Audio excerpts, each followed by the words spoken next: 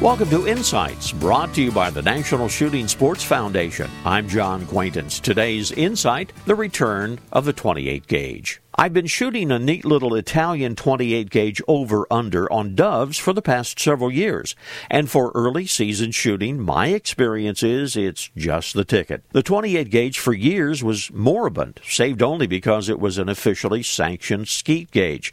But gradually, over the past decade or so, shotgun hunters have begun to rediscover the 28, and guess what? They love it. Why? Well, a well-made 28 is a delight to handle. Under 6 pounds, slim frame, it can be carried easily all day long. On top of that, with the traditional 3/4 ounce of shot, the little 28 packs a punch all out of proportion to its size and with very little recoil. Experts call it a balanced load. With shot sizes from 6s to 8s, a growing group of bird hunters swear by a 28 double for grouse, quail, and dove.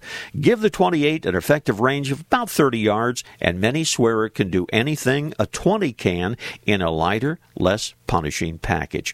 Now you can even get Magnum-type shells for the 28 gauge. This reminder, visit the National Shooting Sports Foundation website at nssf.org.